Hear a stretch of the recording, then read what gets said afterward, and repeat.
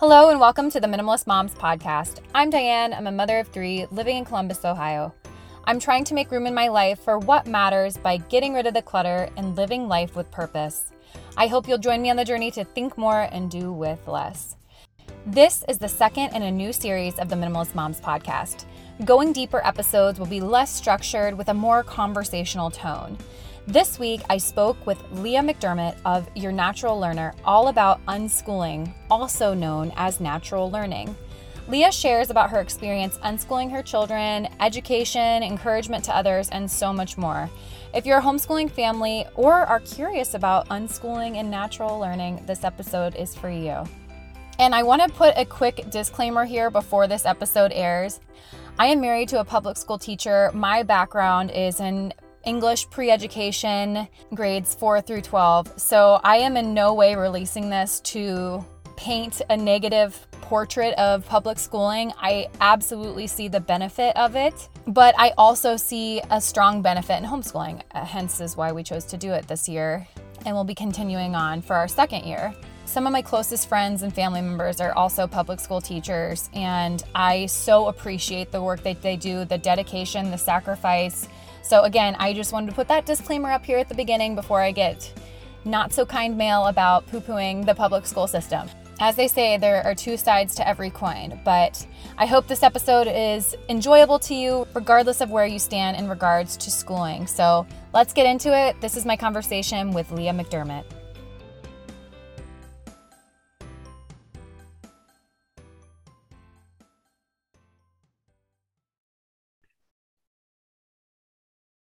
Hi, Leah. Hello. How are you this morning? I'm great. How are you? I'm doing well. I'm excited to talk to you about unschooling because I just finished my first year of homeschooling. And I would honestly say I like a more traditional method. My degree is in teaching high school English. And so that appeals to me, the structure of school. But what I realized at the end of this was that I'm not trying to replicate school. That's why I chose to homeschool. And then I looked at the end of our school year and I'm like, whoa, we didn't actually fully complete our curriculum, but my daughter reads the majority of every day. So I actually think, sorry, that was very long-winded, but I actually think we did more of an unschooling type school year. So do you relate to that?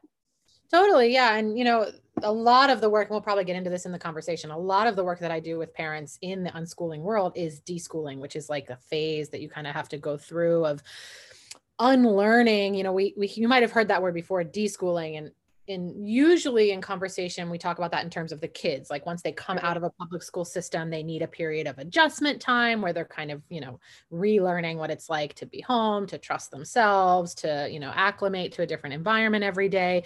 But really, deschooling is way more for the adults. And, we have a lifetime of that understanding of what society tells us success looks like, learning looks like, productivity looks like, how we should be spending our days.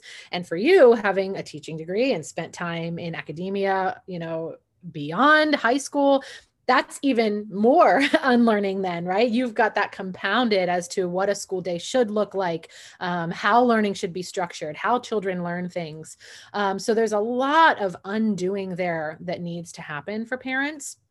And then, you mentioned that you kind of just naturally fell into this unschooling vibe and energy anyway. And really, that's just kind of, a lot of parents find that, but they don't see it as a positive thing, where, they might start the school year off with all the plans and the posters on the wall and the curriculum all nicely laid out, and every kid has their own binder and it all looks just like school. And the best of intentions are there to follow the curriculum and follow the plan. And it just starts to feel overwhelming and exhausting and too much, and there's fighting and the kids don't like it and they can't get it done. And so we naturally fall into family rhythms, just doing what works for us, letting it fall to the wayside. And if everybody did what you did and reevaluated and looked at that at the end of the year and thought, oh, well, maybe we didn't finish these books or the plans that I laid out, but they read every day. They know how to do, they know how to cook something in the kitchen. They know how to do their own laundry. They can talk to people when we're out in public. They're living their lives and enjoying their time. maybe this wasn't so bad. Maybe this was still successful, just it looked different. And a lot of parents would beat themselves up about that at the end, saying, oh, well, I didn't finish my curriculum. I must not be good at this homeschooling thing. I must be failing my kids. So yeah, it's very long-winded and a lot there, but I definitely relate. And it's a pretty common thing. Yeah, I think, goodness, what should I say? Because you said a lot of things. Number one, I'm sure that I've said this before, but my husband's a public school teacher. So this was the biggest fight of our marriage. My decision ended up, I mean, it's our decision, but my desire to homeschool caused a lot of conflict. And I don't even really know how it ended up working out and we got on the same page. It was honestly the Friday before she was supposed to start first grade on Monday, that we got on the same page. And okay, so that was one thing. But then I think my fear, and maybe you felt this as well, is that I am so grateful that my daughter loves to read and she does have a vast vocabulary, which again, my husband and I, we're both English teachers. So we try to instill that in our children, just talking to them like, I don't want to say like they're adults, but we do talk to them like we would talk to you. But there is this fear of, am I taking something away from you that is going to put you behind where others are in the future? But then when I really think through that, I'm like, who cares where anyone else is? What is the metric that we're judging people by? Mm-hmm.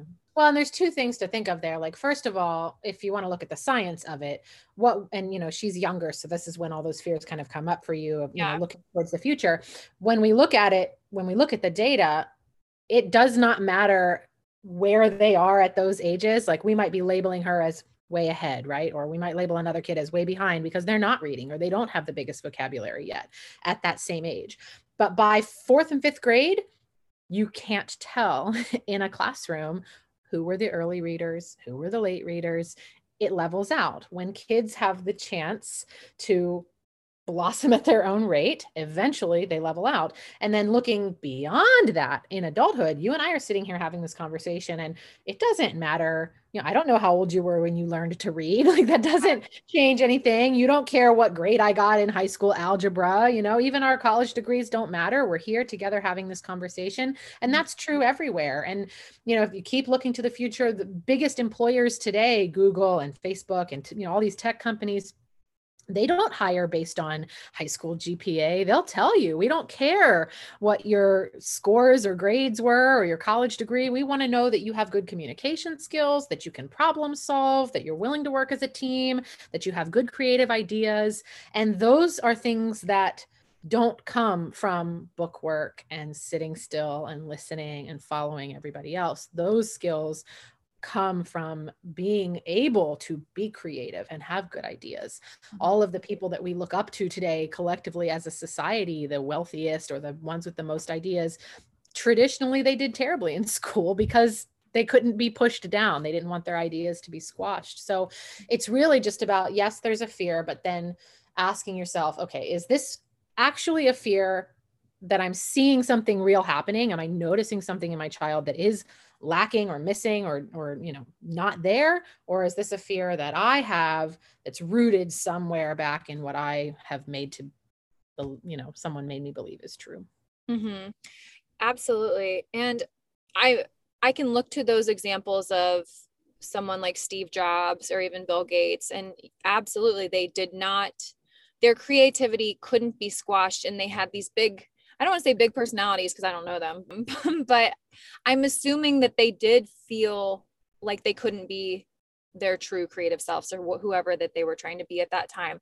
So that said, you can look to these examples, but I mean, I know many people in my own personal life that have graduated. My friend, she graduated high school, started working full time. She didn't want to go to college right away, got a ton of experience. Then I think she went to community college, maybe in her early 20s, worked for Riot Games out in LA, and is now a millionaire. And not to say millionaire status is the end goal, but yeah, that's not the typical story of someone that went to higher education. I guess we're talking about higher education now, but I just think that there is something to be said about getting outside of the norm. And then why did that norm even exist? Well, the public school system as we know it in America today is really only 60 or 70 years old. Okay. When people talk about like, there's a lot of naysayers out there about homeschooling that'll say things like you're experimenting on your kids, but the public school is the experiment. Like traditionally, if you look back through history, children learned from their parents, and then what they were interested in or what they showed talent in, they learned from a mentor or trades, or they'd just go straight to work and learn it from somebody else. The traditional public school system that we now know is really not that old. It's just a couple generations back that we've implemented this, and it was really aligned with industrial work. Everybody learns the same thing. Everybody goes and does the same job. Factory workers, that's what that track was. And nothing has changed. And so, you and I can think of examples of people who maybe didn't do so well in school or didn't really enjoy it, but went on to have great things. But we can also look at the flip side of that, of the people who just kind of skated right through, went through the system, and now they're 40 and they hate their jobs and they hate their lives and they live for the weekend, and, they work till retirement and then they die. And that's, a horrible existence and a terrible, sad one. But that's the majority. That's the reality. And so if a little bit of, flipping things upside down and doing things a little bit differently in our children's lives now saves them from that, even if they don't go on to be millionaires and have, the best examples of what we can think of. I'd certainly rather they believe that they are creative and enjoy what they do for their lives, instead of just feeling like they constantly have to follow what everyone else is doing and, live in that grind mode. My motivation to homeschool was mostly because I wanted my daughter to be in nature as much as possible. We love as a family to be outside. And so I didn't want to take that from her at this young of an age. That was one of my main factors. But also for me, I figured because I have the degree that I do, and not actually just because I have that degree, but because I enjoy teaching more so, I'm like, I'm just going to give this a try. So what did that look like for you? What motivated you? And again, that's going to look different for every single family, but what started you into this process of unschooling? Did your kids go to school to begin with? No, so we've always homeschooled. I was also a public school teacher. I taught kindergarten was where I began my work. And then that was fun. I mean, there was the sadness of kids being there too little, whatever. But in general, they were happy, they were creative, they were silly, they were bubbly. You get it. Everything was magical. Everything was curiosity, and they had good ideas and they wanted to participate. And then after teaching kindergarten for a few years, my school district did some like shifting around and redistricting and saving money. And I got shifted to a 5th grade classroom. So I went from K to 5, and I went in with the same excitement and joy, but it was gone. The kids by 5th grade, they didn't want to read. They didn't want to write. They didn't want to be there. They hated school. They hated me. They hated each other. The light was out. It was gone. And it broke my heart. I was like, what have we done in 5 years? We've killed it. It's gone. What have we done? And that was the norm. That's just what everybody just accepted. And I just couldn't. So I taught 5th grade for a few years, and then I got pregnant with my oldest. This was, he just turned 11 this week. So 12 years ago, I knew that I was not going, something was wrong and I didn't know how to fix it, but I wasn't going to put my kids in it. I knew that much. So when he was born, I left the classroom and we just kind of did life together. And then when he was like 3 or 4, I started having some of those like typical parent teacher fears of like, okay, well now it's my responsibility to do these things, right? He needs to read, he needs to write, he needs to do math, and all of these things that I thought were so important. And I started looking around for like curriculum. I knew I wanted to homeschool, but everything I found looked exactly like what I was doing in a classroom. And so like something in me was like, well, this has to be part of the problem here, is this one size fits all. Everybody learns the same way. I also did a lot of, one of my master's degrees was in like, as a reading specialist. So I did a lot of work around like how children learn things. And I knew that what we were teaching them and the sequence we were teaching it in was not related to how they learn. We knew that was wrong. So I couldn't find anything. And so I wrote my own. And that's basically whatever I did with him. And it started in nature. That was eventually the pre-K and kindergarten curriculum all came from nature. So I just started writing down whatever I was doing with him. And it started as like curriculum where I'd plan some ideas and activities. But the more time I spent talking to other parents, working with him, learning, doing research, the more I realized that the more children have the opportunity to guide their own learning, the more meaningful it is, and the more they learn in the end anyway. So that's kind of brought me to where I am today. And remind me, how many kids do you have? I have 3. Okay, 3. What are their ages? My oldest just turned 11. My middle is 8. And then we have the extra surprise baby who will be 2 in October. So what does it look like in your day-to-day unschooling with kids of different ages? Because I feel like at some point, if and when we continue this on, Benji's 2, Martin's almost 5, Charlotte's almost 8. So I figure Charlotte's going to kind of take control of some of the more bookish work that I do want her to do. But what does that look like for you? Yeah. So we do a lot of traveling since I own my own business and work from home, and my husband owns his business. A lot of our learning happens on the road. So we have an RV, we go out at least once a month, or fly somewhere pretty frequently. So that's a big portion of our learning is, hands-on right there. But in the day-to-day, we just live together. And if the kids have projects that they're always working on, it might be creative. They love to watch YouTube and learn things from that. They like to game and have friends all over the world that they've met in our travels. They connect with them there. We spend a lot of time outside. We live in town, so we can walk to different places. We just live life together. That's the best way that I can explain it. There's rarely, and when there is like a true tangible teaching moment, it's not because I said, hey, sit down, I want to teach you this thing. It was something that stemmed from a question. They had a question about something. So we learned it together, or we showed them the answer.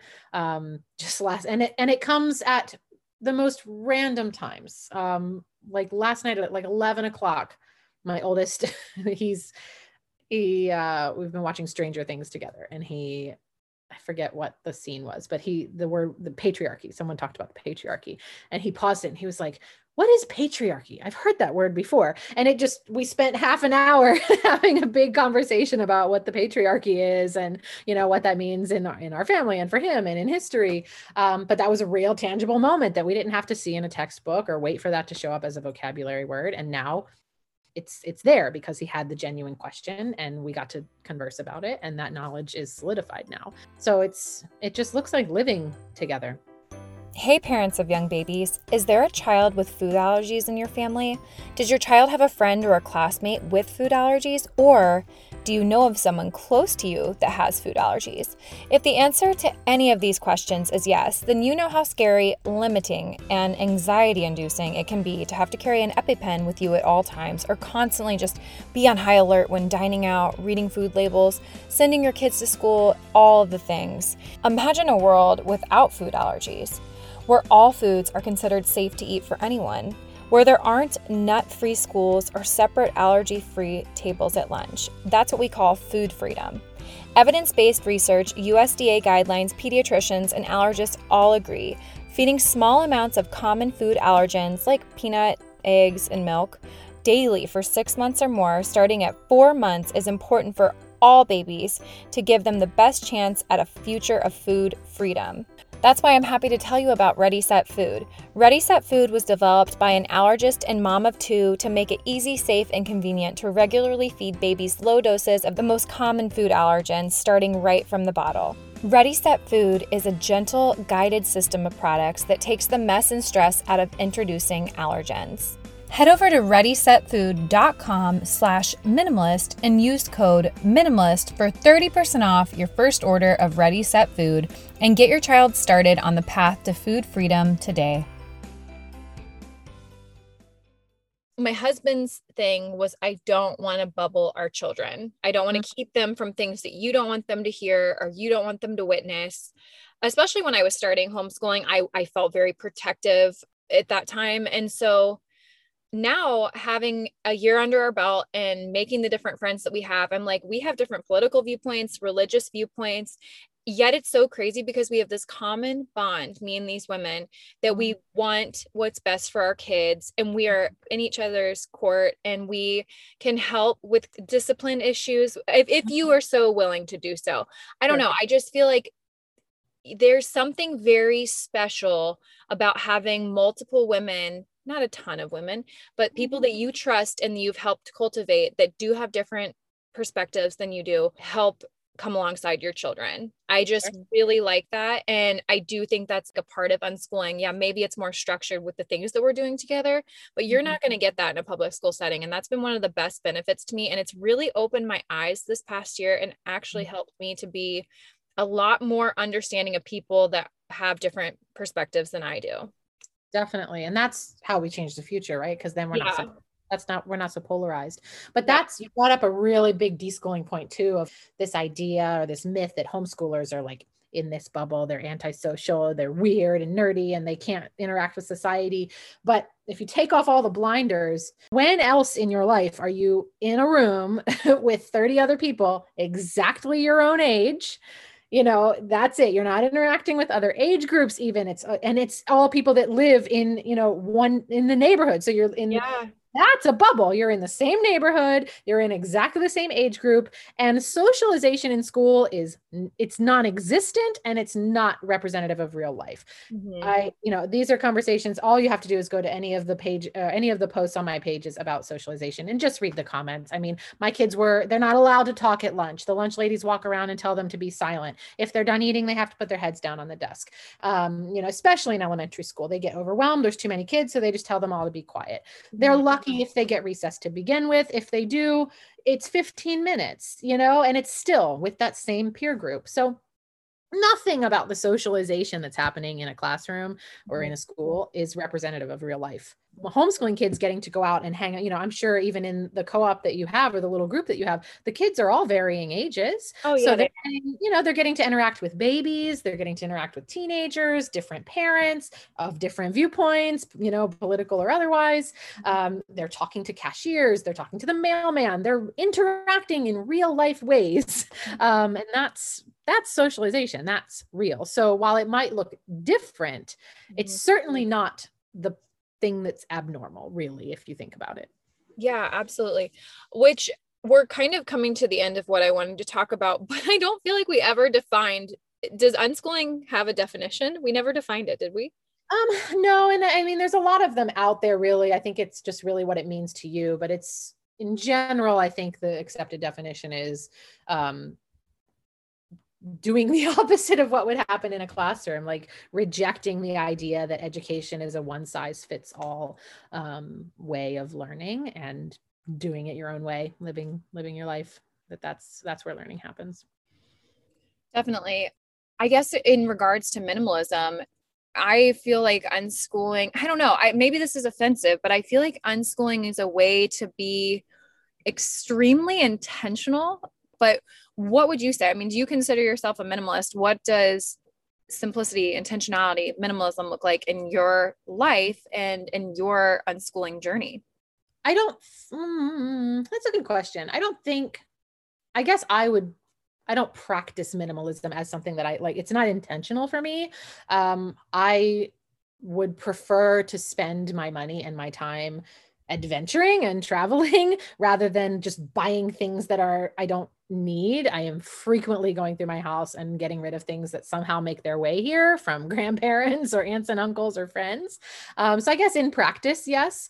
But I would say from what I see other homeschooling parents feel is necessary, unschooling is definitely in the track of the minimalist mindset, because I'm getting ready to walk through Target. Actually, all of the back to school stuff is up, and I'm going to do a series of walking through and like showing you, this is a thing that you don't need. This is a thing that you don't need, because it's just, we make parents believe that there's so much stuff that's necessary to effectively teach their kids. And 99% of it is not, you just don't need it. So I think that in an unintentional way, minimalism and unschooling go very hand in hand.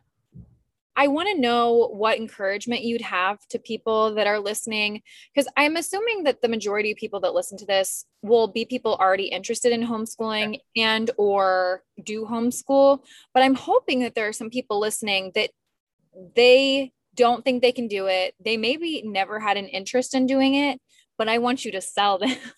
Mhm. And again, it's not okay. I'm not going to lie. I think that everyone can do it.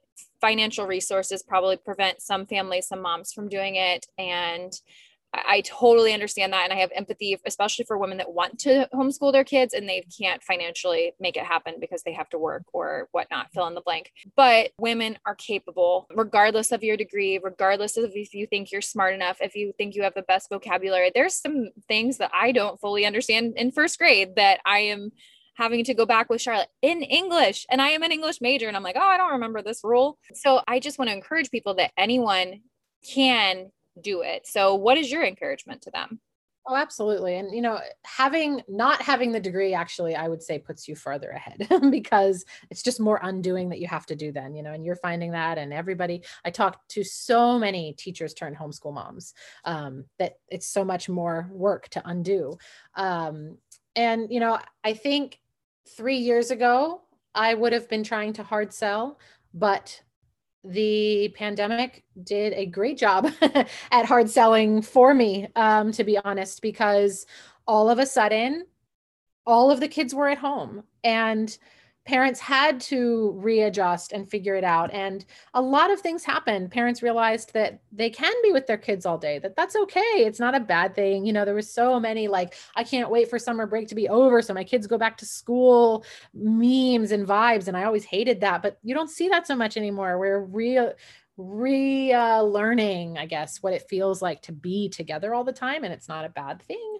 And also, I think with virtual school, especially, or with like packets that were sent home, parents suddenly had a window into what school was really like, what was actually happening in a lot of their kids' classrooms. And I think it was very eye-opening. And I think it just, homeschooling almost became like a rescue mission for a lot of kids because parents realized this is not what I want for my kids. So I have to make it work. I have to figure it out. So absolutely, you're capable. Having the degree is these days is not, it doesn't even matter because as as a teacher, you're bound by whatever the district tells you to do, by the curriculum that they hand you. It doesn't matter if you like it or not. That's what you're doing. And 90% of the job is behavior management anyway, because there's 35 kids in one room if you're lucky and no other adults but you.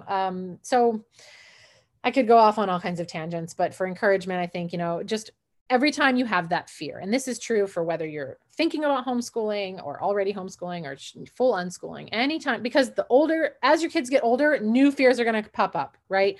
Social media is a fear for me now as I have like a preteen. He wants to engage with his friends on social media. So that's a new fear that I have to like address. There's always going to be something new. I'm not scared that he can't read anymore because he's reading just fine. Now I'm scared about social media. There's always going to be a fear.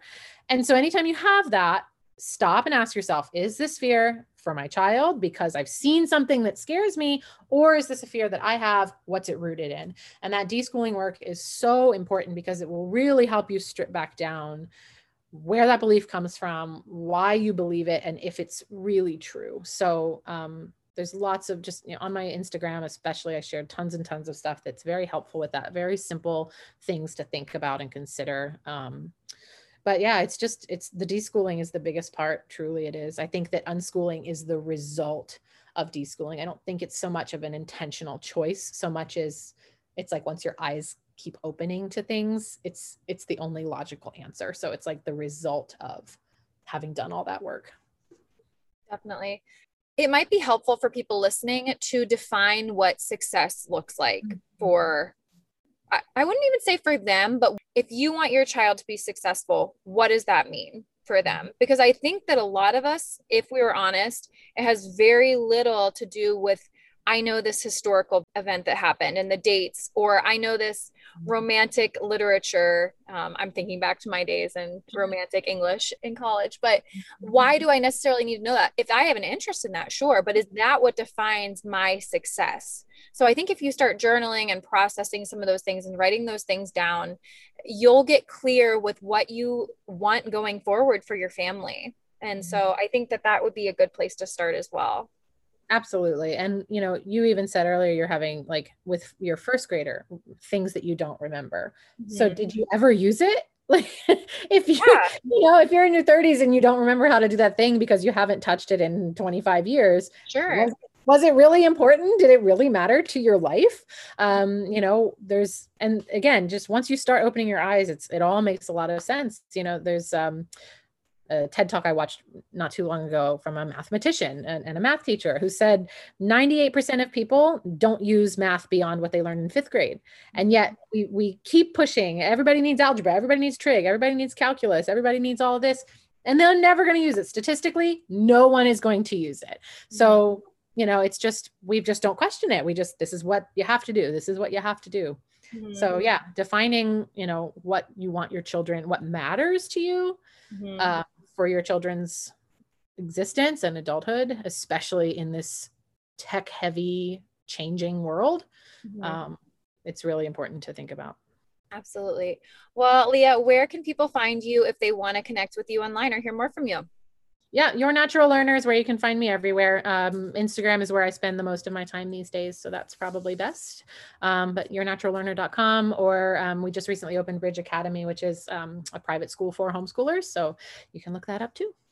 Awesome. Well, thank you so much for joining me today about unschooling. I really hope that this has encouraged people. That was my main goal with our chat today, so I really thank you for your time. Of course. Thanks for having me. What did you think of the episode? I invite you to keep the conversation going at minimalistmomspodcast.com. There you'll find links to the Instagram account, Facebook page, and where you can find me all around the web. Thank you for joining up on this journey. I wish you a lovely week as you think more and do with less.